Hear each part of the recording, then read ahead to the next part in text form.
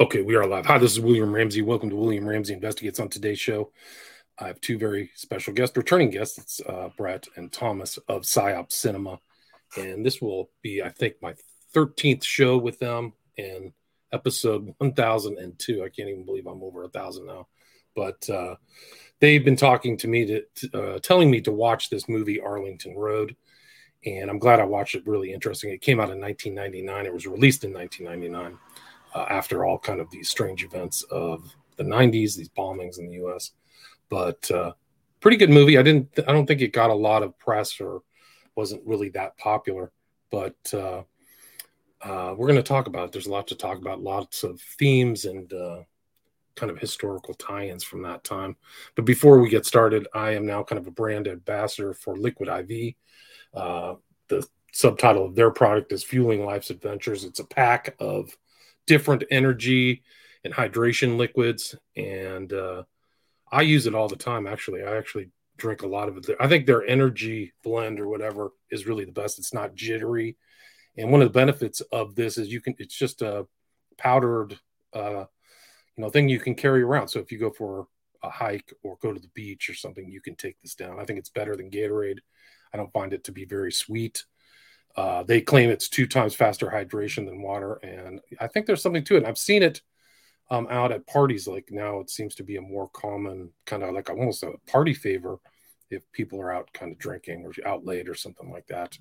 But there's all kinds of different flavors and packages. But you can use my code for 20% off at their website, liquidiv.com, and it is free shipping. So it's 20% off plus free shipping.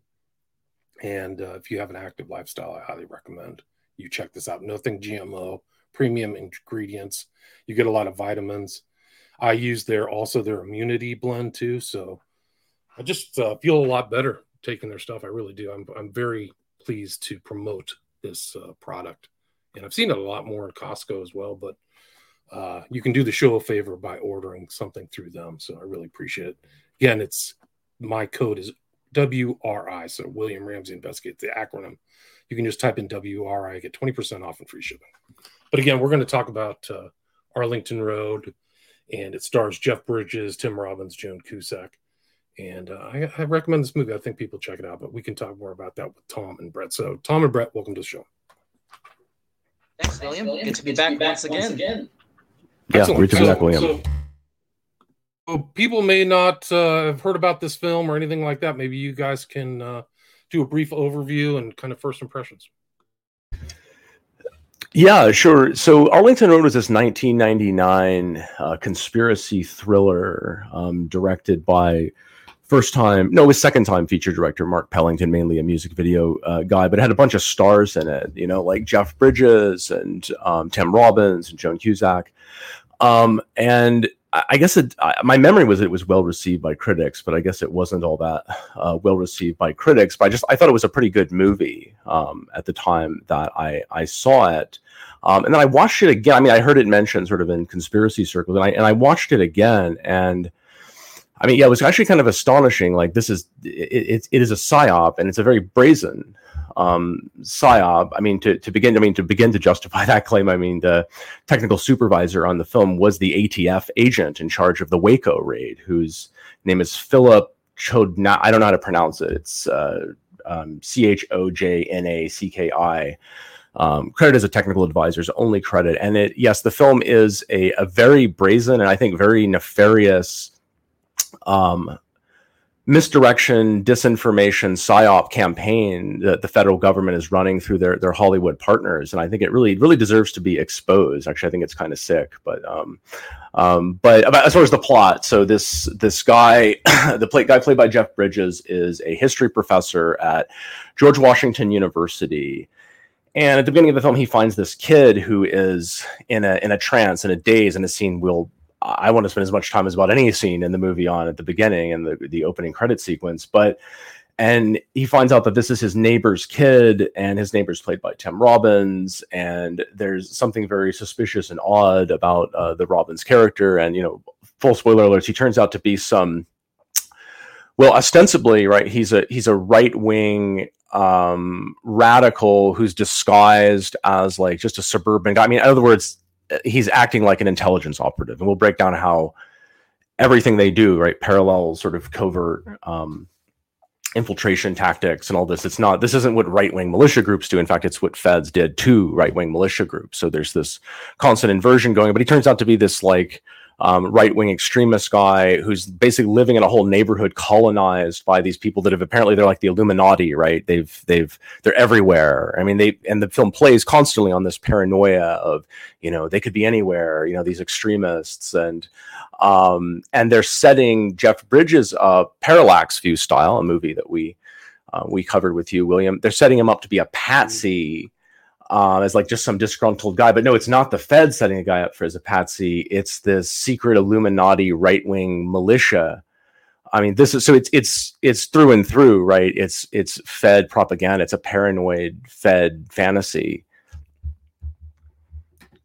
Right. It really is. And it's relevant to today.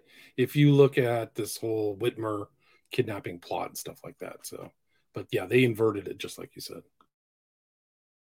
And I would add that this is actually very relevant to our most recent discussion on your show, and we talked about David McGowan's book Program to Kill.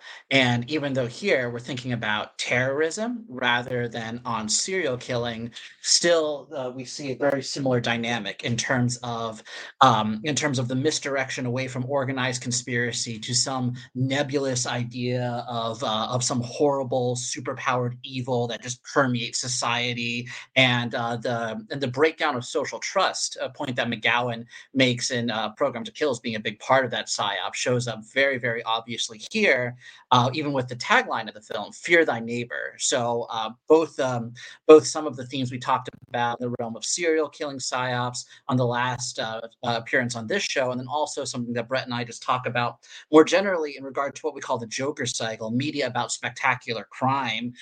In our coverage of that topic, we've often talked about serial killers as well as mass shootings and MK assassins, but obviously terrorism is a huge example of that kind of thing as well. So there's a couple of major ways that Arlington Road intersects with other things that we've spoken about recently.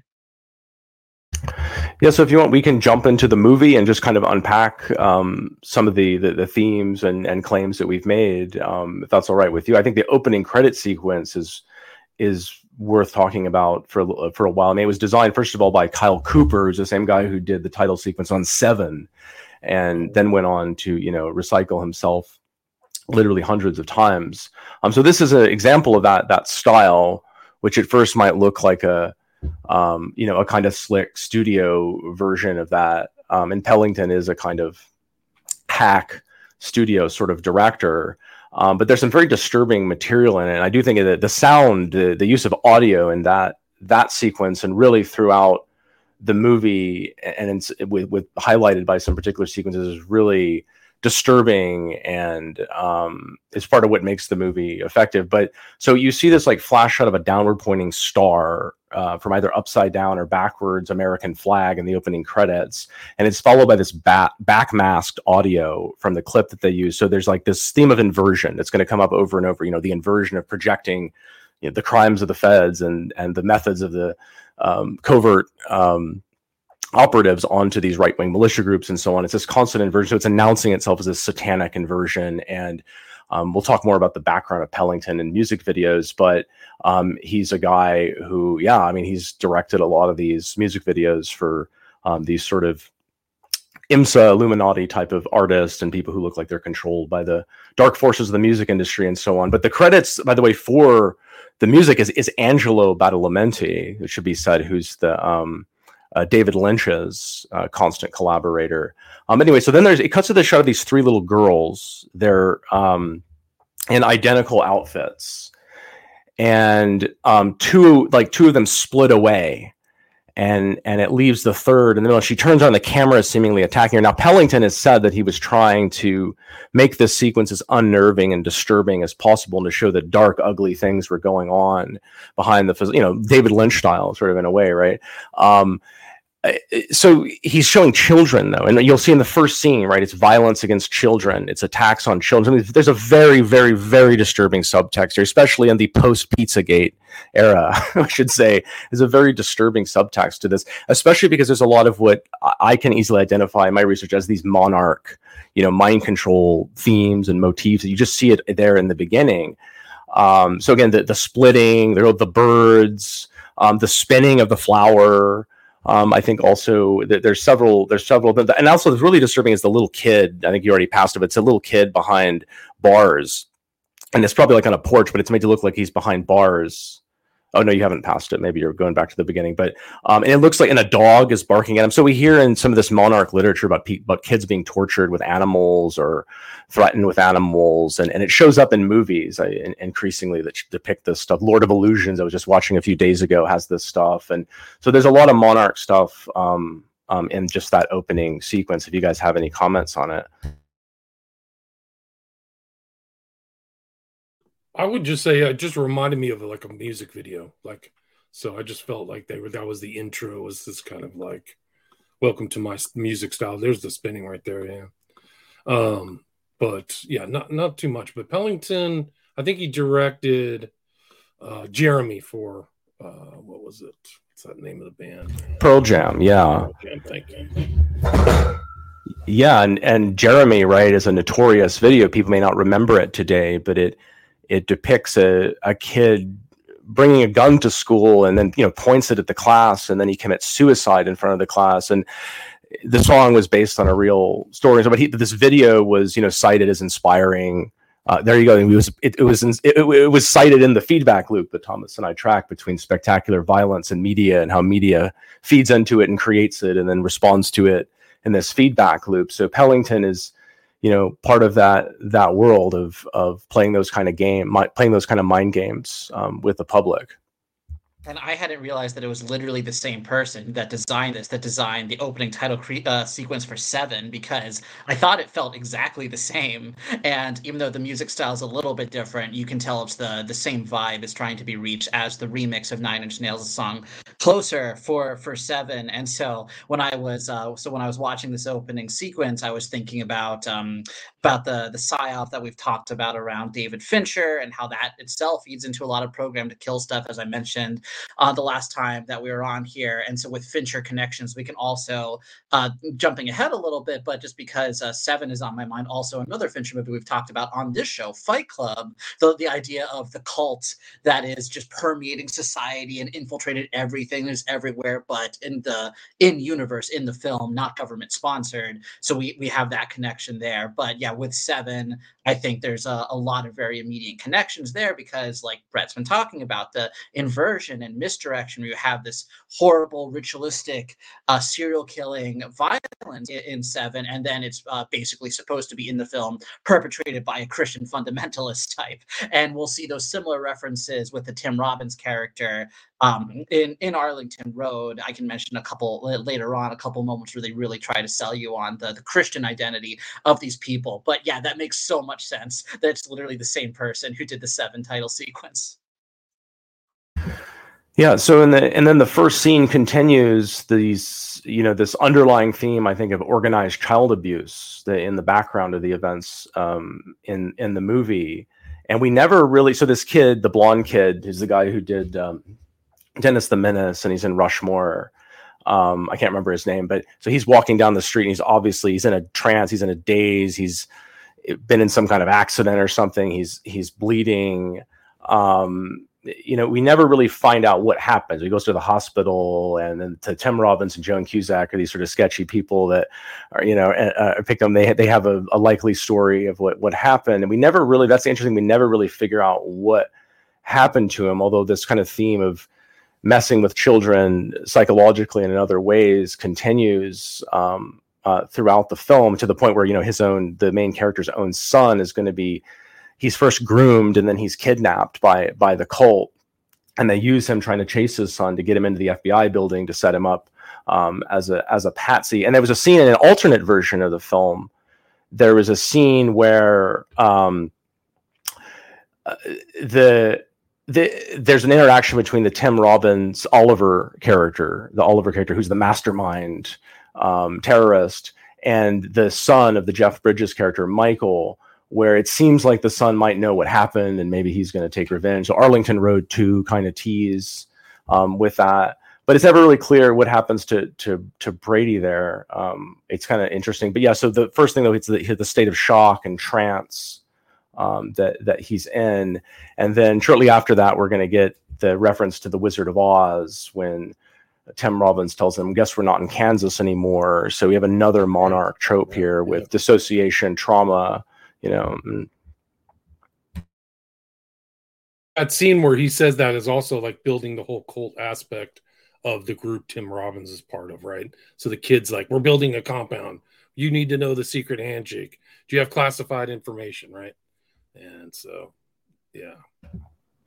Yeah, he comes over. So they start living in this neighborhood, and the kids start going over to each other's houses. And so when the kid from the right-wing militia infiltrator family of Tim Robbins starts coming over, like he's teaching the kid how to play like he's a spy, like he's an operative, and classified information. I didn't know the militia groups had classified information. That sounds like feds, doesn't it? To me. Yes, it does. Yep. And it's funny how well placed a lot of those hints are towards the beginning of the mystery as compared to just how hysterical the film gets towards the end. Because I really, really enjoyed this, just cinematically speaking, for first half or 2/3. There's some really chilling moments in terms of the audience being taken deeper down the rabbit hole, along with the Jeff Bridges character's paranoia that turns out to be vindicated. But then towards the end, not only does some of the reasons this wasn't particularly well received, even though it was a mixed opinion, was just because a lot of the plot in the final act is very contrived, but also the movie kind of abandons all subtlety like 2/3 of the way through and just goes out of its way to just to show you that Tim Robbins and his wife and this cult are just pure evil, just the most evil that evil can be. And it really loses a lot of, I think, the finesse that it had in at least the first half of the film. Yeah, I agree with that. And then the suggestion at the very end, they're selling their house, right? So they could be moving next to you next, right? So they're giving up and plot, going on for their next plot. Well, see, even that I think is an example of the kind of projection and version that we're talking about, where in fact, the clandestine services and these intelligence agencies like the CIA, they buy up neighborhoods through straw buyers and stuff like that, and they control not just one place here, one place there. Sometimes they control whole neighborhoods and things. So that's a real thing. But no, I'm sorry. The, Aryan Republican Army doesn't control, like a whole neighborhood like that. And everybody's pretending to have jobs as bakers. And that's not what they do really realistically. And that's what the movie is trying to sell to you. Yeah. But yeah.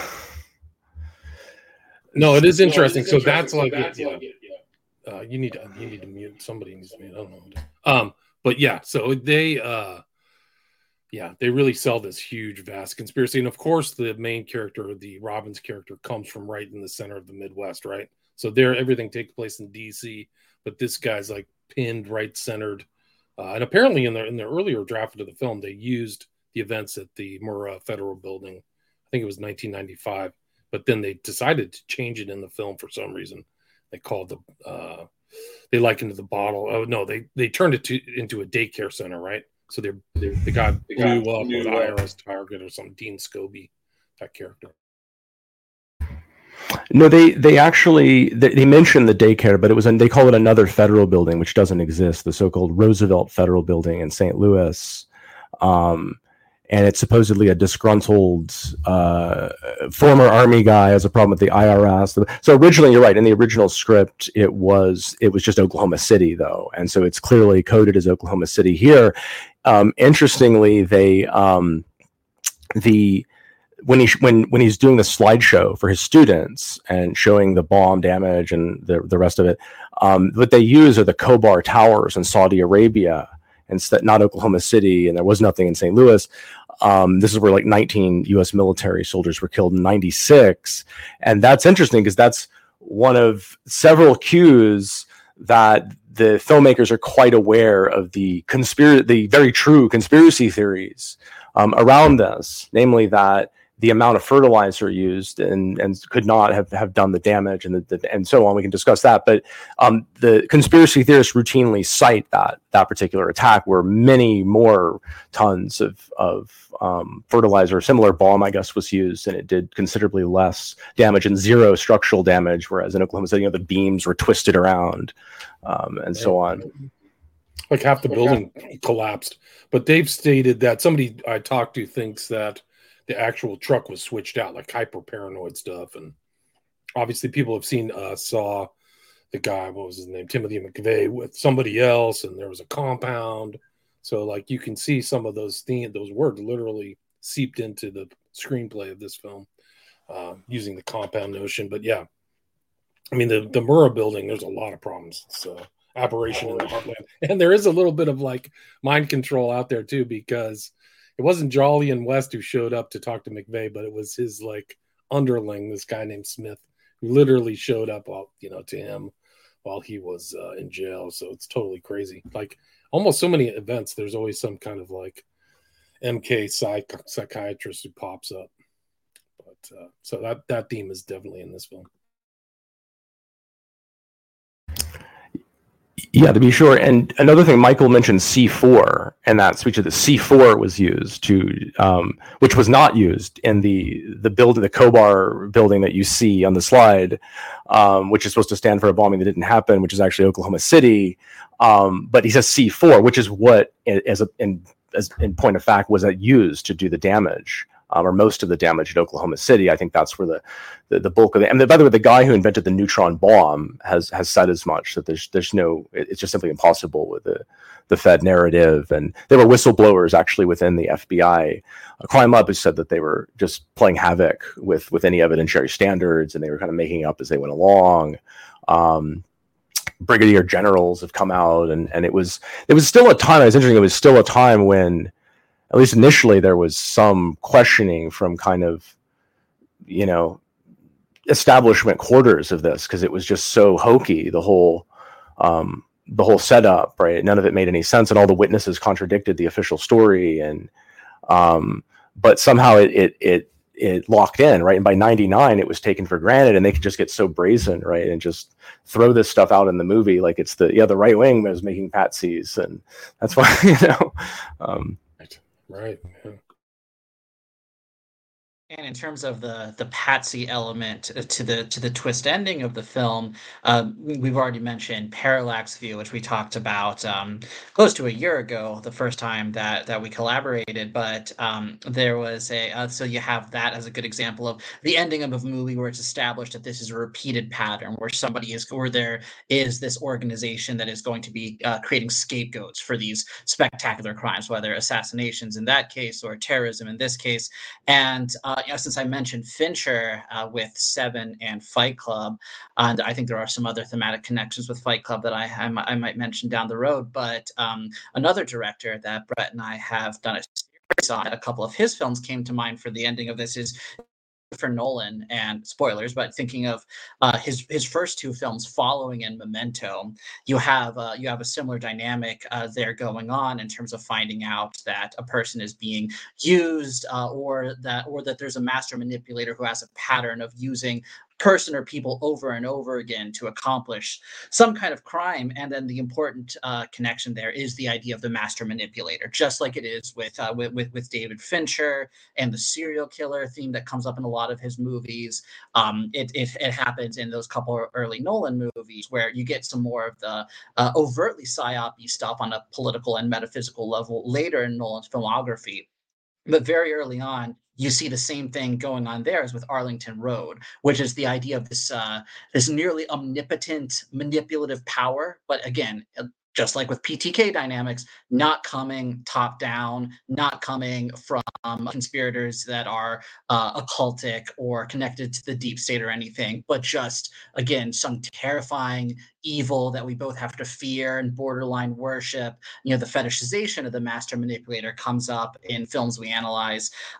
We analyze all the time. So the ending of Nolan's first movie, Following, where a person finds out she's been set up as a patsy, and then the ending of Memento, which is fairly ridiculous in a way that, again, is kind of parallel to how this movie falls off at the end in terms of how contrived the plot is. We find out at the end of Memento that the character is just basically a serial killer who is being set up through his amnesia over and over again, kill a person, kill different people who have the same name.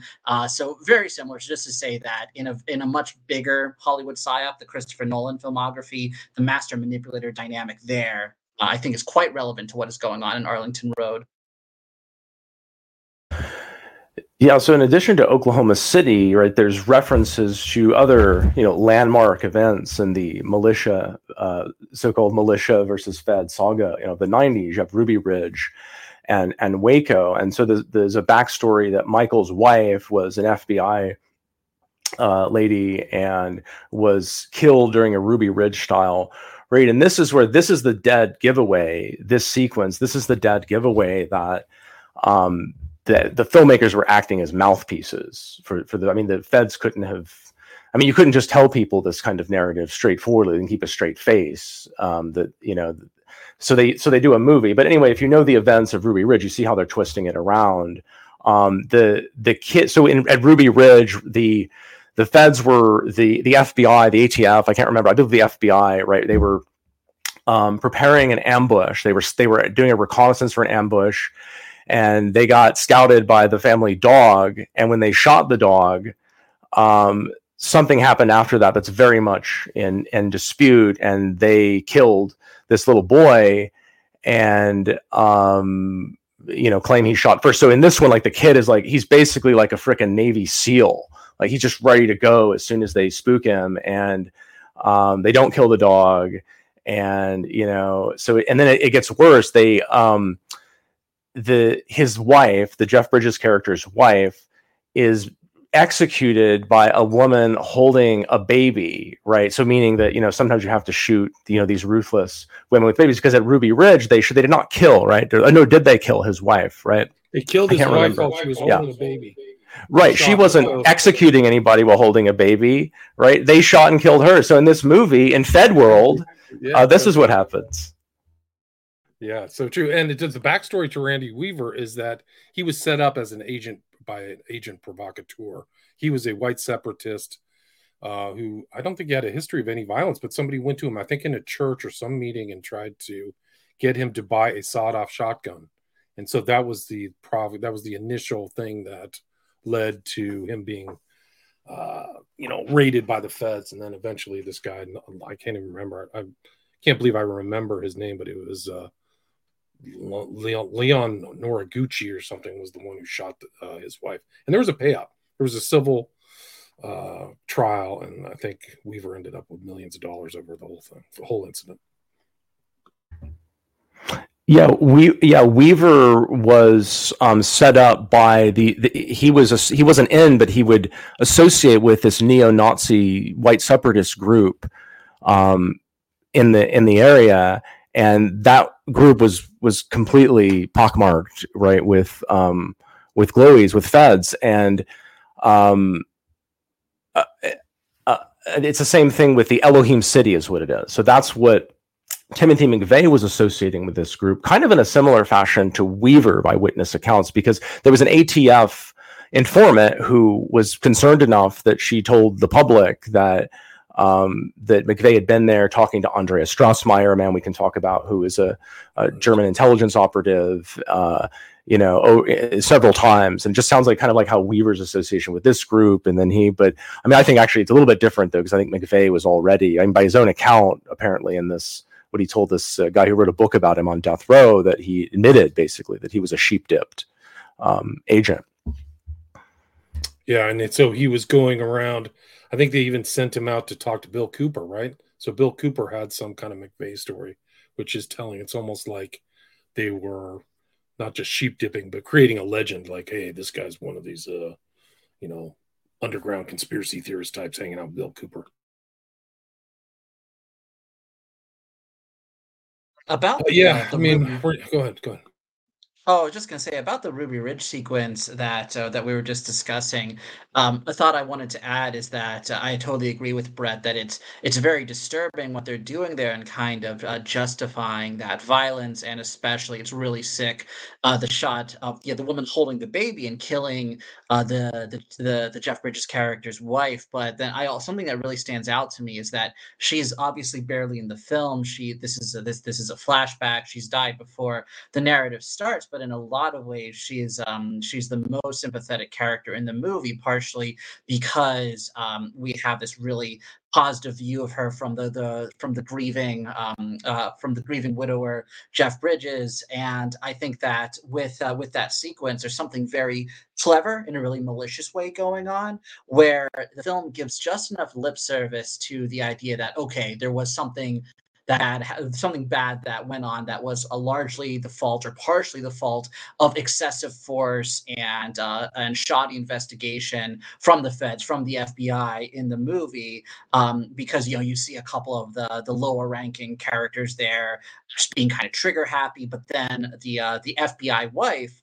is seen to basically be hyper competent. She's a victim of the whole situation. She's a victim basically of the poor work that her colleagues have done, as that's something that gets really hammered home throughout the movie, is that the kind of grief over the fact that she died for no good reason because of incompetence, but then also because of the family that they're investigating being really trigger happy as well. So what's the subtext going on? Basically like, well, okay, we have like a problem that that we can be incompetent, we can be a little bit trigger happy on the government side, but really we need hyper competent, very very moral, good FBI agents, like whatever that character's name is. You get the subtext that she's really the ideal here, that in some ways the Jeff Bridges character is trying to live up to. So the movie is really subtly holding her up, and then it's seeming like it's not just advocating this kind of bloodthirsty hatred and just unnecessary violence against people like this family that is wrongly attacked by the FBI agents. But then there's another bait and switch there too, because we see the Tim Robbins character seems to be more sympathetic early on in the movie. He has that whole confrontation with the protagonist when he realizes that he's being investigated, gives this whole background of how the government basically ruined him and his family's life, caused his father's suicide. He made, and then he's giving these grievances that the movie is seeming to kind of take seriously. But then, like I said, by the end, he's just evil incarnate, just talking about being fine with murdering children and all these things. So with that, the Ruby Ridge sequence, and then with the kind of arc of the portrayal of the Tim Robbins character, we have the movie being a very sophisticated psyop in kind of incepting the audience's mind that it's giving you a nuanced take on these things, but really it is just demonizing people who are victims of this kind of Fed violence, and it's holding up an FBI agent, the Jeff Bridges character's deceased wife, as the ultimate ideal of a competent, moral agent in the movie. Yeah, really good points. And also the interesting thing is that he takes his students out to the scene, right? It's the new place is West Virginia. So he's lecturing them almost like he's lecturing the audience, right? So it's like he's lecturing about what really happened. There was like, oh, it was some kind of right-wing extremists. Parsons wasn't even there. They thought they were uncovering a terrorist plot, all this stuff. So it's almost like they were downplaying everything that went wrong was like a mistake, or it wasn't like the feds were, provocating this whole situation. Right, and that's very, very subtle writing as well, in terms of the main character seems to be so paranoid, seems to be kind of unstable, but then the movie gives him that massive moment of nuance because he remembers that whole thing and tells that to his students. Then he briefly backs off of his investigation, but then the movie in the second half shows, but no, he shouldn't have. He was totally right. The neighborhood is filled with evil right-wing people who want to kill him and take over society and murder children. So again, very good writing, but the movie shows like, oh, we're being so subtle. He realizes that maybe not all these suspicions are warranted, and then the movie goes, but it turns out they actually all are. Right. Go. I was going to say, yeah, the movie functions. I would say the word is limited hangout here. It's like a cover story, right, for people who are conspiracy suspicious to then misdirect them, and that's what it's a disinfo campaign, in other words, right? To give people a little bit of to acknowledge a few things that are pretty shocking, but then to misdirect people about the true nature of the crime lying in the background. And so, like Oliver in the movie, the Tim Robbins character, he gives a sort of grapes of wrath speech about how he was radicalized because the IRS was persecuting his family, and and then just wanted to, so that whole thing ends up being a cover story in case he got caught. And I think you see something similar like in the JFK assassination, where I think it was one of Garrison's investigators, right, where one of his FBI informant, you see this in the movie JFK's FBI informant tells him that, it's there, it wasn't who you think, but, it was actually the Cubans or the Soviets or something. And that was a cover that some people still believe that cover story, which is completely baseless. But the movie itself, I think, is functioning like that. And we can talk about the revelation of the method that's being done by this movie, kind of like the psyoping of the main character, if you like. The Patsy program is kind of what they're doing to the audience, right? So they're revealing what they're doing to the audience through the process of what happens, the terrible dirty trick that's played on Michael. And then at the end, by the way, you see on the marquee of the movie, it says Dirty Work, right? Which is a movie that came out in 1999, but is obviously there for a reason. Right, no doubt. And it's interesting too. Also, the ex-wife who's murdered is the ideal, but also the FBI agent, the African American guy, is also a model FBI. Right, he won't do anything illegal that Michael's asking him to, and he's always kind of there as kind of like the confident shoulder for Michael to riff off of. Right, so the FBI is presented as very,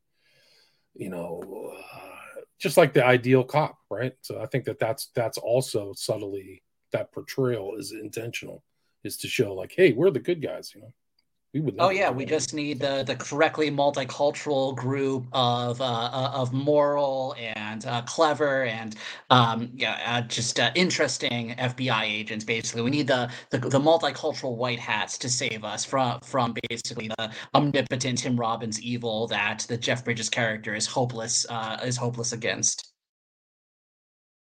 Exactly. Yeah. No doubt. Did you notice in that scene after Oliver gives this cover story, and he's talking? I mean, the story, because they mention, was it the IRS or was it was something about BLM land though, wasn't it? In that scene, I'm trying to remember. There was at one point they're talking about BLM and people being radicalized, and at the end of that scene, he says to him, "See you at the ranch," which is really weird, right? Because you get the Bundy Ranch thing over BLM some years later. But that had been brewing for a long time. So I wonder if that is not, because there's so many references to this duel between the militia movement, so-called, and the feds. You almost wonder if that was not one. Other stuff too, like the use of sort of moving companies as a front, because this cult apparently they control whole sectors of society. That reminds me of the whole urban moving systems Mossad operation around 9/11. If people know that, the dancing Israeli thing and Mossad's apparent foreknowledge of 9/11 angle, but that was at least that urban moving systems was a Mossad front is verified. Right, there were other things like that. I think the Liberty delivery service, I think it was intentional to call it Liberty. Like, you got to be suspicious of all these people wanting their liberty. They're and the white van motif, right? The scary white van. There's always a serial killer or a murderer or somebody in there. I thought that was interesting. Also, they referenced kind of Watergate. There was a secret kind of exchange between the Robbins character and some girl at a parking garage. Like, that's very DC kind of, deep throat type stuff. So I thought that was pretty clever of them to put that in there. Like, that's what Michael's or Bridges' girlfriend sees and gets her eliminated, right?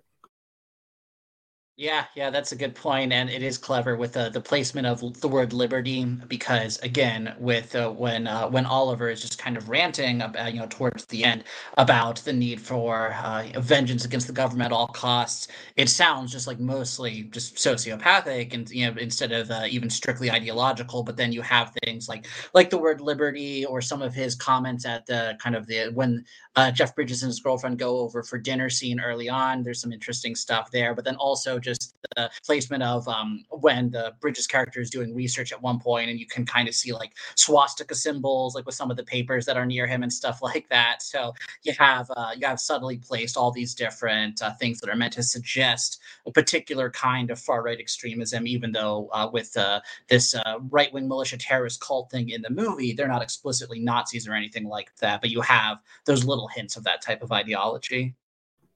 Yeah, there was one book when the Bridges character is researching Robbins.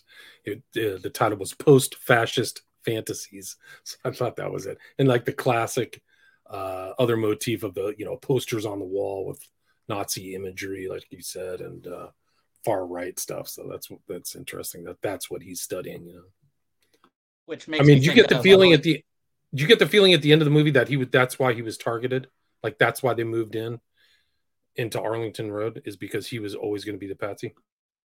Yeah, and that I think is part of where the movie gets gets just a little bit silly, but that I do think was the implication, that he was like the long-term target of a psyop, because he was the perfect person, because of him teaching this course on terrorism and all these things. For you have of the news report about the terrorist event in the very last couple minutes of the movie, and you have like the people who knew him, his students and stuff, talking basically about things that we as the audience know weren't about a mental breakdown leading to a suicide bombing, but seems that way for all the public. So I think that's part of, again, the psyop is projecting that kind of power to do that long term kind of psyop on someone like the Bridges character from these random militia people, when in reality the place that we see that kind of sustained psyop is with the movie itself, right? With the Hollywood psyop, getting the audience to identify with that character and then inserting them into this feedback loop of deception. And so more misdirection, more demoralization, disorientation, all these things Well, he says Oliver says to Michael after he knows he's been found, and he said, "You've studied us. We're everywhere. We're not, we're like beyond detection. Like, come on." Of course, that obviously does not describe anything that you would find researching. Even the lunatic fringe of the Patriot movement at the time. But it does represent, right, paranoia over the Illuminati and other sort of clandestine outfits. So yeah, I mean, I think what it's signaling there is pretty clear. And they're just like so many other little, like even the stage car crash killing of the Hope Davis character, right, is a common tactic of suiciding people, of whacking people, a la Anne Heche recently, right, who's trying to get out of a bag that they have her in. Maybe Alan Pakula, the director that we covered also. He got the metal bar through the front windshield death, which is really strange. And what do they kill her? I think not just to shut her up too, but kind of like as a warning to Michael, which is another thing that we hear, that people are killed close to somebody to shut them up. I mean, that's the rumors that William Holden, the actor William Holden of Bridge Over River Kwai and so on, who was almost the best friend of Ronald Reagan, was his best man. He was killed shortly before Reagan met with the bullet of John Hinckley Jr. And the circumstances around his death don't add up at all. And some people have said that was kind of a warning to Reagan. And on the ideas of the infiltration stuff and the what we are talking about in terms of the Nazi imagery, something that all this also made me think of is the shows, William, that we've done talking about the Order of Nine Angles, or the couple shows that I did. The second one being on this show with Theodore, the former Atomwaffen member. Just thinking about some of what we know about Temple of Blood and groups like this, you have the idea that they advertise in their self mythologization about infiltration, about they can be anywhere. They're going to gain power in all these different institutions so they can burn down society and build their new, if we're going with O9A stuff, galactic Aryan Imperium or whatever on top of it. But you have there also the kind of projection of, oh well, is O9A just some far right extremist group? Or no, we've talked at length about Joshua Sutter and Temple of Blood, the FBI informant who's a huge part of that organization, and other connections that show, like, obviously this has been a Fed connected and infiltrated operation for a very, very long time, which also has the misdirection of it can be passed off as, oh, this is far right terrorism in a way that can help justify paranoia to support a new domestic war on terror that would silence any dissent. When in practice, when we look at the group, we see this really extreme degeneracy in terms of morals, anti-Christian hatred, Satanism, worship of the American deep state explicitly with Temple of Blood, everything like that. So that all came to mind when watching Arlington Road as well. Agreed. I mean, it's like the agenda, right? So I think that's the same thing that happened through the Gretchen Whitmer supposedly murder plot and J6, right? So, Brett, can you mute yourself? Yeah, J6. I mean, there's more information coming around that there are tons of feds around there, and I think even Ray wouldn't actually answer that, whether there were FBI agents involved in the whole J6, justifying all kinds of stuff, right? Justifying the indictment of the president or the former president. So I think that this kind of PsyOp, this FBI PsyOp thing, or this film is actually very timely. And I think that the title is very odd. I think maybe that didn't gel or kind of excite people to watch it, because I think they went with the title because it just seems so normal. So they're like, hey, you could have this normal, suburban residential area, but inside is a right-wing terrorist cell. No, so, but yeah, I think. What do you guys think about the title? What are your thoughts? Well, I mean, I don't know. The only thing I think is Arlington, Virginia, which is where the screenwriter was born. So he was probably born into an intelligence community, or perhaps he was. I mean, he's a massively suspicious person to me. I mean, he has written 3 of the DoD-supported Transformers films. He wrote the DoD-supported Reindeer games with Ben Affleck.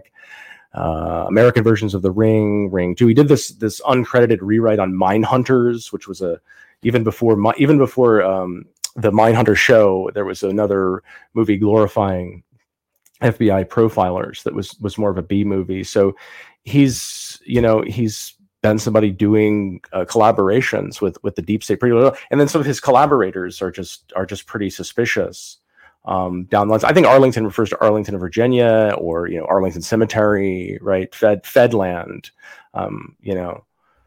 Tons of feds. I mean, not that far from the CIA, the Pentagon, all that stuff. Yeah, I think that it's both exactly what Brett just said in terms of the titles referring to Fedland, and then also I think because when we hear that phrase in the movie, it's obviously the protagonist describing the street he lives on, and so I think that so much of what, again, I mentioned the tagline "Fear thy neighbor" earlier. William, you were just talking about this, the kind of nightmare behind suburban life idea, and of course that's a huge thing with the disturbing opening title sequence that we've talked about. But I think part of it just kind of making the title the name of the street that they live on is to say, this is happening at your home. You might think that suburban life is good, but actually it's a nightmare. You're not happy. You can't trust anyone. And the reason you can't trust anyone is because it gets kind of weird and looping in itself, because the logic is you can't trust anyone because these paranoid conspiratorial militia types are taking over and want to kill everyone. So there's misdirection and, again, disorientation, and traumatization through, again, this horrible way to view human life, that everyone around you in your neighborhood, you can't be happy, don't be friends with it. I mean, think about the dialogue early in the movie where the protagonist is basically lamenting the fact that he doesn't know his neighbors better. He wants to be friends with them. He hasn't talked to them yet. The Robbins character talks about how important friendship is, and then friendship, just getting to know your neighbor, leads to literally the worst thing possible in terms of he becomes part of this horrible terrorist plot that kills so many people. His girlfriend is killed. His son, his son is now going to, who knows, him, all these things, just because he trusted his neighbor. So Arlington Road, I think, is also it's basically saying, covertly, the idea is that Fedland is where you live, but instead of feds, they're getting us to think that the reason there's all this paranoia and awful stuff is just because people are bad, society is bad, and the reason that society is bad is because of violent militia Christian types, is the logic of the movie. Well, sorry, to make a correction, I said he's actually from Alexandria, Virginia. Aaron Kruger, excuse me, Alexandria, Virginia, but close enough. Close enough. But to what Thomas was saying, remember too that, I mean, there's also somewhat subtle, but it's their attack on the family through this too, because this this creepy, really messed up family, right? They represent family values that comes up in a scene, in a discussion over dinner. So there's this subtle or not so subtle attack on family values going on with them. Good point. Yeah, because the wife's involved, right? Joan Cusack is like spying on people. Like, she showed up where the girlfriend was at the shopping center or whatever, right? The payphone. Yeah, and she's really good in the role. The payphone sequence is pretty creepy. I mean, it's pretty predictable that the girlfriend's going to turn around, someone's going to be there, but just the facial expression that Joan Cusack holds at the very end of that sequence, it's really good. But yeah, throughout the movie, you have these different phrases inserted that are supposed to get the audience to remember that this horrible, evil family, that they're Christians, that Tim Robbins says that his wife is at a church group in an early scene in the movie. And then he has some random, again, doesn't really make too much sense, but when he's just, again, this sociopathic terrorist ranting at the end of the movie, just asks the Bridges character if he's happy with his godless suburban life. So different things like that, yeah, this is a family-oriented, conservative Christian set of people who are doing all these things. Yeah, it's weird in that scene. Hope Davis, who plays the girlfriend, she's gonna get killed in a fake car accident. And so the story is that Hope Davis was best friends with and grew up directly across the street from Mira Sorvino, which is so odd because, especially when they were younger, they resemble each other so much, like to the point where she could be Mira Sorvino's stunt double. And I mean across the street, I mean like directly across the street, apparently. And then I think making it even stranger is that there's an actress in the movie, I guess her name is Jenny Tooley, who looks a lot. She's the one that plays the basically crisis actor, because we have crisis actors. She's working for the militia people, but she's also posing as one of his students. And she goes on television afterward to describe, his crazy manic conspiracy-laden plots and speeches and so on, right, as a crisis actor. And she looks so much like Hope Davis that people think that that's her, Hope Davis, at the end, and that the girlfriend was actually in on it the whole time. That's confused a lot of people. And I can see that, because they actually make her look more like.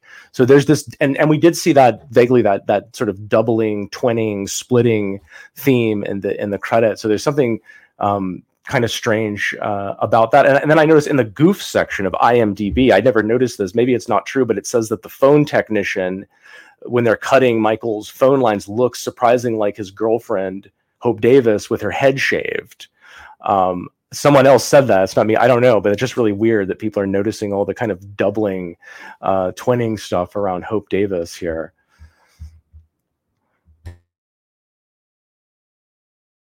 Yeah, something else. It's weird. Yeah, I was looking through the goof section too. It was weird. That was the first time I'd ever seen that part. Those things. There was a lot of goofs. There were a lot of mix-ups, or like he's close to the FBI, and then he's far away. But I mean, it is interesting how much access they had to the FBI or something, because there was a lot of shots around the real FBI building. Like, it's really kind of something else. So, but I also found like the subtext of like the pedophilia is there with the weird Boy Scouts Discoverer code, right? So that's, to me, was weird. Like, they're going after the kids. Like, this family is going to come and try to take your kid and Borg them. You know, like they're like, oh, I was talking to your son about this, and the son likes to see them. And the last scene that we see before the exploding FBI is the son with Joan Cusack, right, headed off to a museum or something like that. Like, he's been fully taken over by the terrorist plotting family. But yeah, the weird Discover code. And wasn't that the key? Like, I think it was Bridges was looking through an old something about that's what tied Robbins to Scobie, right? The Dean Scobie, the daycare IRS targeter, right? I think that's right. Oh no, sorry. Go ahead, Tom. Did you have something? Was he tied to Scobie? Did they actually tie him to Scobie as well, or it was just assumed that he was behind? He was sort of masterminding, or they were masterminding a lot of these things. Yeah, that's the big reveal. Is that when he's looking through the pictures of that group, that he sees Scobie in there with the Robbins character, with Oliver, when he's talking to I guess it's Scobie's father, and he's looking through the pictures of the what is the Discover organization. That's when he like runs out at the end, because that's his absolute confirmation that Robbins in fact orchestrated that previous bombing, and now he knows that his son is in the hands of this terrorist master manipulator. And that's again when the movie gets pretty ridiculous, and he goes to that club to see where his son is. The people there are like obviously acting really creepy and strange and stuff like that when he goes to the Discoverers. But yeah, that's it's almost treated like a jump scare in the movie, very, very dramatically, when he looks at that picture and sees Oliver and Scobie in the same picture, if I'm recalling that scene correctly. Yeah, I think that's right. That's right. Yeah, and there's just a lot of creepiness around the grooming of his son, right? He finds out that his son is having these intimate conversations with the Tim Robbins character, and the Robbins character is wanting him over at the house all the time. And like, certainly one subtext of that is like PEDO. And, you know, maybe it's sort of both things going on here, but it's clear they're trying to psychologically manipulate the son, and it's connected to the Boy Scouts in the movie. So presumably they weren't working with the Boy Scouts like to burnish their PR. No, but I mean the Boy Scouts is full of pedos, but I think, did they mention the Boy Scouts by name? I thought the Discoverer group was just kind of like oh yeah, they probably couldn't say it for real. I think that they say that the Discoverers are like they compare them to the Boy Scouts in one explicit line of dialogue, but distinguish them like it's like a younger version or something along those lines. So they establish the existence in universe of the Boy Scouts and say that the Discoverers are something. Gotcha. Why do you think they named the Bridges character Faraday? Like, why would you name somebody after like the guy who worked on what discovered electromagnetism or whatever? I thought that was an interesting choice. I don't know. It seemed odd. Like, is that what they're trying to suggest or imply? Is that he's like this figure that's, you know, symbolic of so many people? Like, you got to really be a careful dad and watch out because there's church going right wing terrorists across the street. I don't know. Is Oliver Stone, who's also a limited hangout misdirection artist to a great degree, in my opinion. But yeah, on another character, by the way, one thing that I wanted to make sure to mention is some other very successful, or I think at least well enacted manipulation of the audience that the movie does through a character we were talking about a few moments ago, the girlfriend, the Hope Davis character, because there's a couple things going on in the sequences where she is trying to dissuade Jeff Bridges from of his suspicions, of him looking into this possible terrorist plot, because the audience knows, that obviously the we know that the end of the movie isn't going to be, oh, there was nothing going on. Like we're primed to be sympathetic to him and to identify him as much as possible. So this is something to watch out for in movies, is when is when you are made to identify more with the main character by becoming frustrated by another character that the movie is supposedly taking seriously, just putting forward a bad argument against something that the audience knows to be true.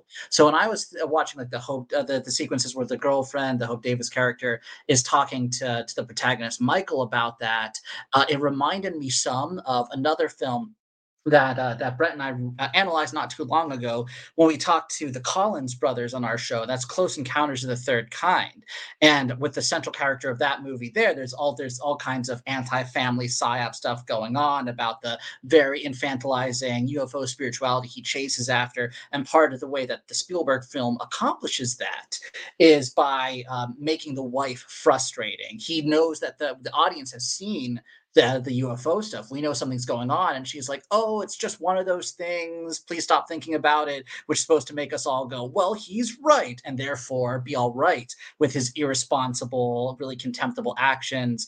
The central character of this film isn't nearly that bad, but it's a similar thing in terms of getting us to really identify with his paranoia by having the foil of this character that we know is wrong. So there's that going on, and then also a similar psyop to what happens in something like the David Fincher Zodiac movie with the Jake Gyllenhaal character, where the idea that in order to investigate any kind of conspiracy, you have to become antisocial, you have to kind of let your life fall apart a little bit, which is a very annoying psyop that, of course, comes up all the time. The psychologization of the conspiracy researcher, and so the movie both is doing that in terms of basically continuing to fetishize this nebulous evil, but then also this like trying to dissuade people from doing serious conspiracy research by saying you'll go insane if you do that, and at the same time getting people to assume the position of this heavily psyop protagonist with the foil of the bad arguments from his girlfriend. Yeah, so with that, did we want to talk a little bit about the production and the people behind the film? Because I think there's some interesting meat for discussion there. I mean, it's the Samuelsons, Mark Samuelson and Peter Samuelson, were the people who optioned the script, and they're these English-born, multi-generational entertainment industry figures, mostly producers, pretty much all producers. Peter Samuel, so they're both just gigantic figures. It's hard to emphasize. They're just part of the. They've all been big executives and part of the academy and so on. So they're really deeply intertwined in the entertainment industry more than most people. Something with Steven Spielberg. Yes, it's with Steven Spielberg and General Norman Schwarzkopf. Okay, so here we have the Hollywood DC thing again. Peter Samuelson created the Starbright world, which is this early virtual. This is back in the 90s. This like early virtual world for kids who were sick. They could go into this virtual world and enjoy themselves. Apparently, it didn't work very well, but it was made as part of the Starlight Children's Foundation, which he started with. Spielberg, or so they were all involved in this. Norman Schwarzkopf, Steven Spielberg. So he really comes out of that world of Steven Spielberg.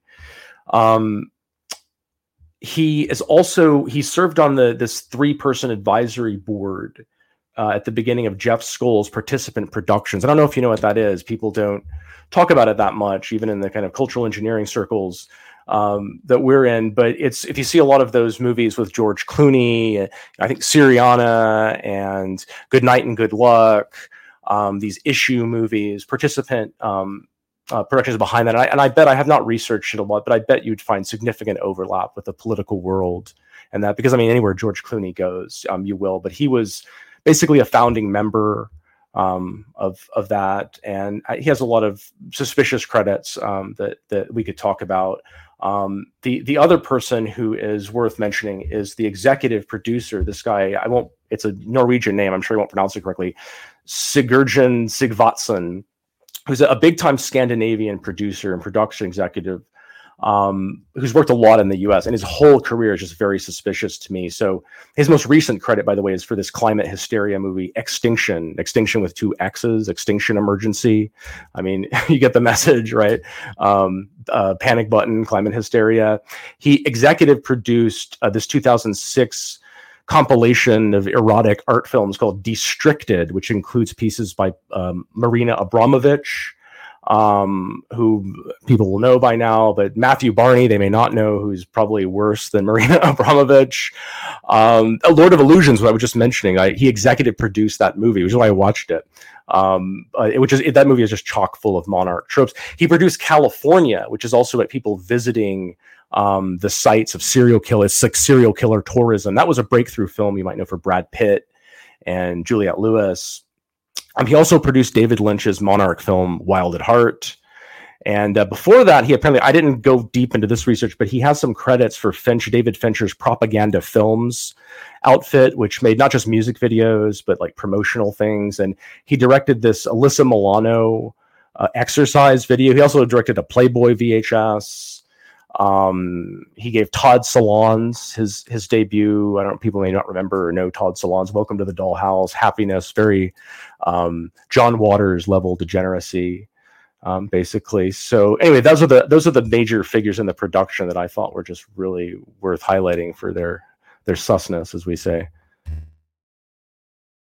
I found it interesting and unsurprising that the screenwriter among his I think his most recent credit is he co-wrote Top Gun Maverick, which is a very good movie, but just a Department of Defense commercial, very explicitly so. So you can kind of, with that and some other things, see just the continuity of national security, state-sponsored cinema with this kind of end of history version of it in the 90s, with someone like Tony Scott's like basically War on Terror kind of stuff in the 2000s, and then more recently with something like the film The Batman that Brett and I have analyzed, which is, as I've said many times before, but still bears repeating, all about the fact that incel conspiracy terrorists are dangerous. Therefore, Batman needs to help a direct AOC analog start a new domestic war on terror. So you see, just they move some of the pieces around, but thematically and in terms of personnel, there's a lot of continuity here. The California you mentioned has a huge scene of like tons of smiley faces in it. It's almost like the Ed Sheeran video. It's just, he takes like, I think the Brad Pitt character takes a smiley face pillow and shoots somebody. It's just right in front of your face. I included in my second SFK documentary. Did you notice the smiley face in Arlington Road when the birthday party at the beginning? There's a smiley face clearly visible on the balloon. Wow. Oh, and another connection in terms of personnel that's maybe a couple steps removed, but I think Brett, I only caught this because of in your notes you had mentioned the person who had done, I think, the choreography for Pellington's his film The Severing, I think it is. Is that right? Yes, this person who's a very open Thelemite practicer of magic. Yeah. Yeah. Nina McNeely. I actually I had recognized that name because when I saw it in your notes on your research on this film, Brett, because she hasn't actually directed too many music videos herself. She's done a few, and one I think I'm sure her biggest one yet, or among them, is that she directed, just came out about a week ago, for the song "Paint the Town Red" by the pop and hip hop artist Doja Cat, and to say openly satanic is just a drastic understatement. It's just disgusting. It's just open Satanism that is just like trying to take things probably even further than something like the Lil Nas X video from a couple years ago, or the Sam Smith Grammy performance. Just really, really gross. And so that's not a direct Arlington Road connection, but I thought it was interesting that I saw that character pop up so recently. So I don't recommend people watch it, but Paint the Town Red by Doja Cat is a video that shows just how extreme the pop Satanism is getting. Well, they might watch the theatrical trailer for The Severing, that the movie we're talking about, that recent Mark Pellington movie where Nina McNeely did the choreography. Because I mean, what it is it's like this piano music playing, and there's these corpse-like people in a dingy warehouse that are, you know, dancing around as if they're possessed by demons. I mean, I defy anyone to look at that and tell me that's not what the theme is here. And they're, you know, eating each other and doing all kinds of other horrible things to each other in a kind of pantomime way. But I mean, that's where this goes. Like, that's the kind of art that their worldview, when you give it free reign, like, it ultimately produces these kinds of decaying monstrosities.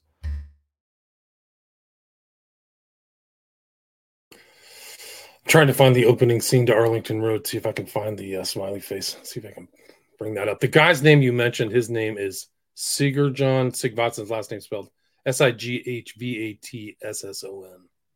But yeah, he's done some stuff. And then the Extinction Emergency is there with the kind of X-Men symbol in the center. Like, it looks like obviously like a, you know, timekeeper, timekeeper, but it also is an O with an X in it. So very sus. Let me see if I can pull that up. Yeah, and I mean, while you're doing that, I could say that, I mean, Pellington has a lot of susness in his career. His first video, by the way, was in, I think, '85 for a Leonard Cohen song. And if people read, for example, Jason Horsley's book, 16 Maps to Hell, it's there's a pretty good chapter on Cohen and the probability that he was an operative out of the entertainment industry for the CIA or whoever. We talked about Jeremy. He did this really, really disturbing video for the Screaming Trees song Butterfly, appropriately, which, I mean, apart from the butterfly imagery, it's supposed to, the video is supposed to play like a serial killer's diary or something. That's kind of the conceit. And it shows the death of multiple women. It shows a woman hanging in midair, like butterfly weightlessness, like, you know, Fritz Springmeier says the butterfly is supposed to represent the sort of weightlessness of the trauma victim and all. And then there's these like titles on it, like shoved in tight spots, like clothes. I mean, it's just gross. So I mean, Pellington's done a lot of it through his work in the music industry. He's done a lot of disturbing music videos. And that was kind of his brand that he brought to Arlington Road, right? That he could unnerve kind of audiences. You know, I think he's basically a hired gun. You know, I don't sense that he has any special agenda. He's just basically a hack. I wouldn't say that he's a very accomplished director either. I don't think he's worked it that much. I mean, for considering all of his video work, but he hasn't really, I don't know if his films have an impact as much as some of these other, you know, guys who came out of music videos. Well, he said he re-released a director's cut of his first film. I can't remember the title, I don't have it in front of me, but it stars Ben Affleck, actually. And he called Affleck, and, you know, Ben wouldn't even answer the phone to come. So that kind of tells you where he is right now in Hollywood. Yeah, and with the CIA too. Was his first movie, and then I think the only other one of his that I had even heard of, the CIA Affleck connection. That's that's a good point. They might not even be interested in Pelting anymore. But the Mothman Prophecies was his one after this, so inspired directly by John Keel stuff. But other than that one, I think is 2002, and otherwise, I don't even think I had heard of any of the several movies he's done since then. Well, I'm saying he's a hack, but I think he's a pretty good director. I mean, I think that at least Arlington Road, you know, as reprehensible as it is in many ways, and also Mothman Prophecies, as reprehensible that might be in other ways, they're both pretty well made, like, studio projects for what he's a very competent director. Well, I still think that Arlington Road is 2/3 of a very good movie, and then just kind of loses all sense of self-control. But I really did. I find myself impressed with the craftsmanship of the propaganda for a lot of it. One other comment I'd like to make about the manipulation going on here is I mentioned earlier about the dinner scene where they're discussing politics, and Oliver's being more extreme of saying, well, we need politicians to be arrested, and the Jeff Bridges character Michael is made to seem just very reasonable. He's not somebody who's like this ardent defender of the establishment at all costs. He's also frustrated. He's lost his wife because of some form of government incompetence, but it's a very noble, moderate kind of frustration of, oh yeah, we're not supposed to look up to politicians. We should just concentrate on role models within the family. Although then there's the side up there too of what happens to him shows that his, like I said, his trust in the family and neighborhood friendship gets the worst of stuff possible to happen to him. But I just think that it's important, just like the movie holds up his wife as this kind of ideal figure.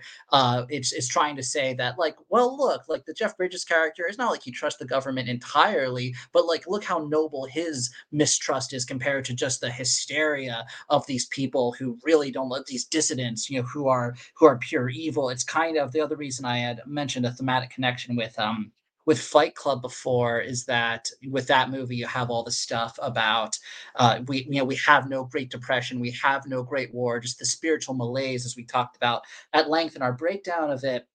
And then here there's dialogue early on when he's like lecturing his class about basically how much prosperity is in the nation, so wise, there's so much anti-government sentiment. And so basically the film is saying, well, in this end of history moment, we could be all fine, but we have these hysterical people who for no reason use anti-government sentiment as an excuse for ultimate evil, and therefore we will be all fine if we can just be all right with whatever level of government surveillance and force it takes to enforce the kind of protection against that discontent. I mentioned the reverse psychology with the Hope Davis character. And another part of that is her talking about the Bill of Rights. She says, "Oh, didn't you teach the Bill of Rights today in your class," or something like that? Which again is really chilling because we know she's wrong and he's right. So the subtext there is it should be fine for them to throw away the Bill of Rights to clamp down on people like the Robbins character. So that's all going. Yeah, Pellington actually says in some of the promotional material, the film, like, well, people who think that, or maybe it was an interview, I can't remember, but people who think that this is crazy, this scenario, like he says, people in the FBI or whatever. He says, I think the FBI would disagree or disagrees or like, yeah, duh, right, of course. So it's I think with the PsyOp here is pretty obvious. At a certain level, it's not Pellington's like first collaboration either that I can prove. I guess at least indirectly, or with the Pentagon. He directed the music video for Alice in Chains' "Rooster," if you know that song and the video. But the video is about the traumatic effects of the Vietnam War on American soldiers, and I can't remember the guitarist or the lead singer of Alice in Chains. It's actually his father. But they had Captain Dale Dye as a technical advisor. And I don't know if people know Dale Dye. You see him in a lot of movies, military movies, a lot of Oliver Stone movies from Platoon. And I think he's in Heaven and Earth and Natural Born Killers. But he was I don't remember which branch of the military he was in, but he left the military and he founded Warriors Inc. in 1984, which trains the actors that you see in war films to be authentic. And his company is the top military consultant to Hollywood. And you look at him, and even while he was running this from like in the 80s, while he was running this company and supposedly acting as a correspondent for Soldier of Fortune magazine, he was also in Central America training troops in El Salvador and Nicaragua. So the guy can be proven to have been acting as an operative for special forces or whatever branch he was doing it, even as he was advising Hollywood and acting like he was a journalist. So, but yeah, so Pellington's worked with him, and he talked about Tim Robbins too, because I mean, Robbins is kind of known for his political profile in Hollywood, and he's very, of course, one of these people who I don't disagree with everything Robbins says, but of course he's always playing up alarm about right-wing extremists, or he's frequently kind of played up alarm about right-wing extremists in the past. Well, he is, I mean, to be fair to him, he is kind of a civil liberties guy, and he's opposed the COOF lockdowns, and he's sort of a Bernie Sanders, Ralph Nader wing of the Hollywood left. Right, that's right. He was dated somebody for years. It was what's her face, Susan Sarandon. Yes, indeed. Who similar, right? Similar profile politically with Susan Sarandon. They were married for many years and got divorced. But his father's kind of interesting. Like the story, Robin's father was in a folk act in the early '60s, like at the beginning of that whole, or maybe at the beginning, but at the kind of efflorescence of that whole kind of Greenwich Village and Boston scene, right when the Boston Strangler stuff was going on. By the way, too, but like all the members of this group, they went on to very, very successful careers, usually in Washington. But the guy, I don't know, he was the lead singer or lead guitarist, but he ends up becoming the United States Court of Appeals for the Ninth Circuit judge under Reagan. He actually passed up the FBI directorship for this judgeship. So Robbins has some like connections, some politically connected people early on. In his background. So he drops out of UCLA to go to the Air Force, where he becomes a conductor and drum major, his father, that is. But yeah, it's interesting because Robbins' first role in anything at all was on a television show called Saint Elsewhere, where he plays a domestic terrorist. Okay, that's his very first role. It was like a 3-part series, so some feedback going on there.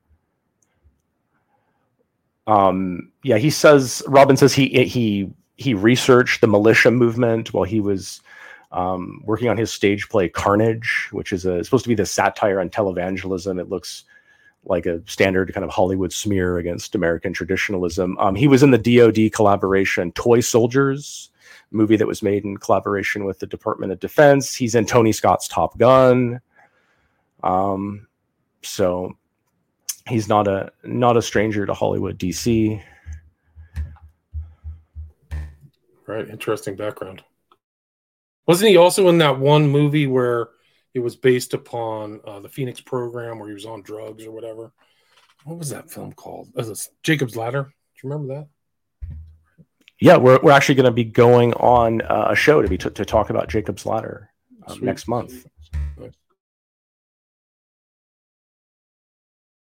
So you guys got Bridges. Anything else? Well, Bridges. I mean, people kind of know Jeff Bridges' background. He's the multi-generational Hollywood. I'm researching it. It's interesting. He served in the Coast Guard for some reason from '67 to for like 8 years. He became an officer in the Coast Guard. But yeah, that's about it. I mean, there's some odds and ends. There's a new show actually in development based on Arlington Road called Arlington Road, and it's been in development for like a couple of years. And Pellington says that, and he's involved with it as an executive producer, and he said that it's the edginess of the subject matter that's tying up production. But he said could there be a better time for I think he says even paranoia and conspiracy theory, right? Could there be a better time? So he sort of relishes running the PsyOp, the same kind of PsyOp right now, which, I mean, to him, I'm sure it's perhaps just an exercise in audience manipulation that's hostile toward the right. I mean, it may be the appeal to him to do it, but I don't know. And I guess the only other comment that I have on this film is that one moment towards the very end, I do think is very well pulled off, and just the brief shot of Tim Robbins, Oliver, just saying "boom" when after the bomb goes off, or right when it goes off. The character has been established, this master manipulator. At this point, the audience, at that, everything's come together. We see just how perfectly the protagonist has been set up, and then we see that before the very dramatic explosion shot of the terrorist attack being pulled off successfully. And what just that makes me think of, in addition to that being a well pulled off chilling moment, is just like with serial killer films, just how evil it is the way that Hollywood revisits this kind of trauma upon the public through these feedback loops between media and spectacular violence. What we discuss about the Joker cycle and so many other things that factions of society that perpetrate these type of inside job terrorist attacks then get to just create further mayhem in the minds of the public through disorientation and demoralization through these kind of films. Because the master manipulator thing, it has a lot of functions, part of it being the misdirection that we've already covered, and part of it is because that's how they see themselves. They want to see themselves as these master manipulators who can not only blow up buildings but then make movies about blowing up buildings that confuse people's perception of why the buildings were blown up. They want to see themselves in that role. And I'm just very glad that it seems like at this point maybe more people are waking up, coming up to this feedback loop, being able to see these films with a critical distance, see culture with a critical distance, so that we can hopefully no longer have to be under this reign of not of just evil and smugness from cultural engineers forever. So that's something that shot made me think. So one thing I did want to mention before we go, someone noted in the goof section as well that there wouldn't have been first of all, it's noted there wouldn't have been enough explosive to do that amount of damage to the building. Second, there's 2 explosions if you look closely. I didn't go to confirm that, but somebody written that in the goofs. So that's a clear signal that they're certainly well aware of the conspiracy theories around Oklahoma City and are sort of flaunting them like this. Interesting. I missed that. Yeah. Well, where can people find your stuff? I know you guys are pretty active on Patreon and the podcast. Why don't you mention that? People can check out our stuff at PsyOp-cinema.com, and they can find the podcast on Spreaker, on Spotify, on Apple Podcasts, and patreon.com/PsyOpCinema for bonus content, which I especially right now recommend that people check out because of Brett's sub-series within his larger Monarch series on Return to Oz, which is just presenting such in-depth research, and I think it's probably the best premium content we've ever done. So I think listeners of this show will be very interested in that. So patreon.com/PsyOpCinema for that, and they can find us at Cinema PsyOp on Twitter. And where's the best place that people want to reach out and contact you? Patreon? Patreon works, and we also include emails for both of us under the descriptions of all of our episodes. All right, cool. Thanks so much for your time. Really appreciate it. It's Brett and Thomas of PsyOp Cinema, and we covered Arlington Road. Thanks, William.